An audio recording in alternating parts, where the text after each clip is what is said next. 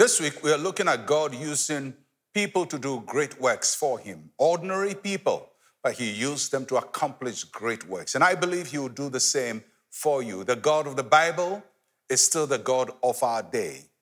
His word never changes. His promises never change. And what he did yesterday, he is able to do today. So trust him that he will do great works through you and for you. 1 Samuel chapter 17, verse 45 and 46.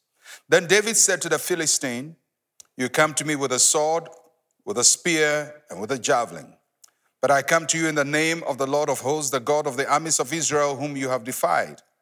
This day the Lord will deliver you into my hand, and I'll strike you and take your head from you. And this day I'll give the carcasses of the camp of the Philistines to the birds of the air and the wild beasts of the earth, that all the earth may know that there is a God in Israel." This is wartime language.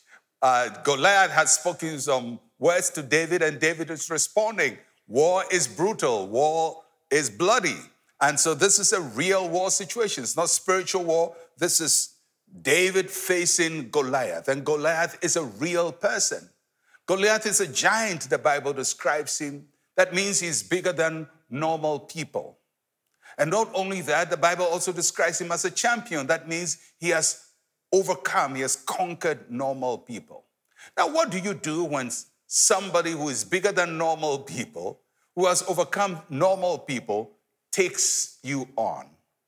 And many times in life, we also feel we are dealing with our own Goliath, something that is big, is bad, it's ugly, is coming against you and wants to take you out. And you look at yourself and you are like David, you're tiny, you have no experience, but you have God. And that's the winning formula of David. I may not have much, but I have God.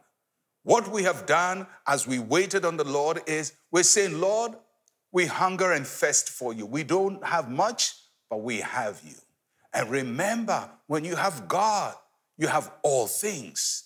So David acknowledged whom he's dealing with.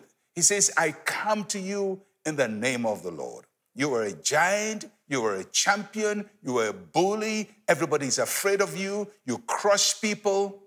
In my own strength, I can't deal with you, but I come to you in the name of the Lord. Remember, if you want God to do great works for you, you have to make him the center of your life and go into battle with him, trusting him, hoping in him, believing in him, anchored in him. And David said, because I come to you in the name of the Lord, he will deliver you into my hand. He will set me free. I will not become a victim. I will not become prey in your hands. My story will not end up like other people's stories have ended up. Listen, I tell you today, other people went through what you are going through and they didn't survive. But if you trust this God, you will survive. Your story will be different. The outcome will be different for you. Your testimony will be different. When people are telling their stories and they are talking about how hard life is and how difficult it is and how impossible it is and how they couldn't make it and all of that, you will tell a different story. You will say, yes, it was hard. Yes, I faced the giant, but God was with me and he was my deliverer. So I trust God that you will have a new story to tell. It will be a story of God's presence in your life. It will be a story of God's deliverance in your life. You may not have much in your hand, but the Lord is with you and he'll do marvelous things with you. Get ready, because a testimony will break forth from your life in this season that we are in. Let's pray. Say with me, Heavenly Father, fill me with a zeal for your glory.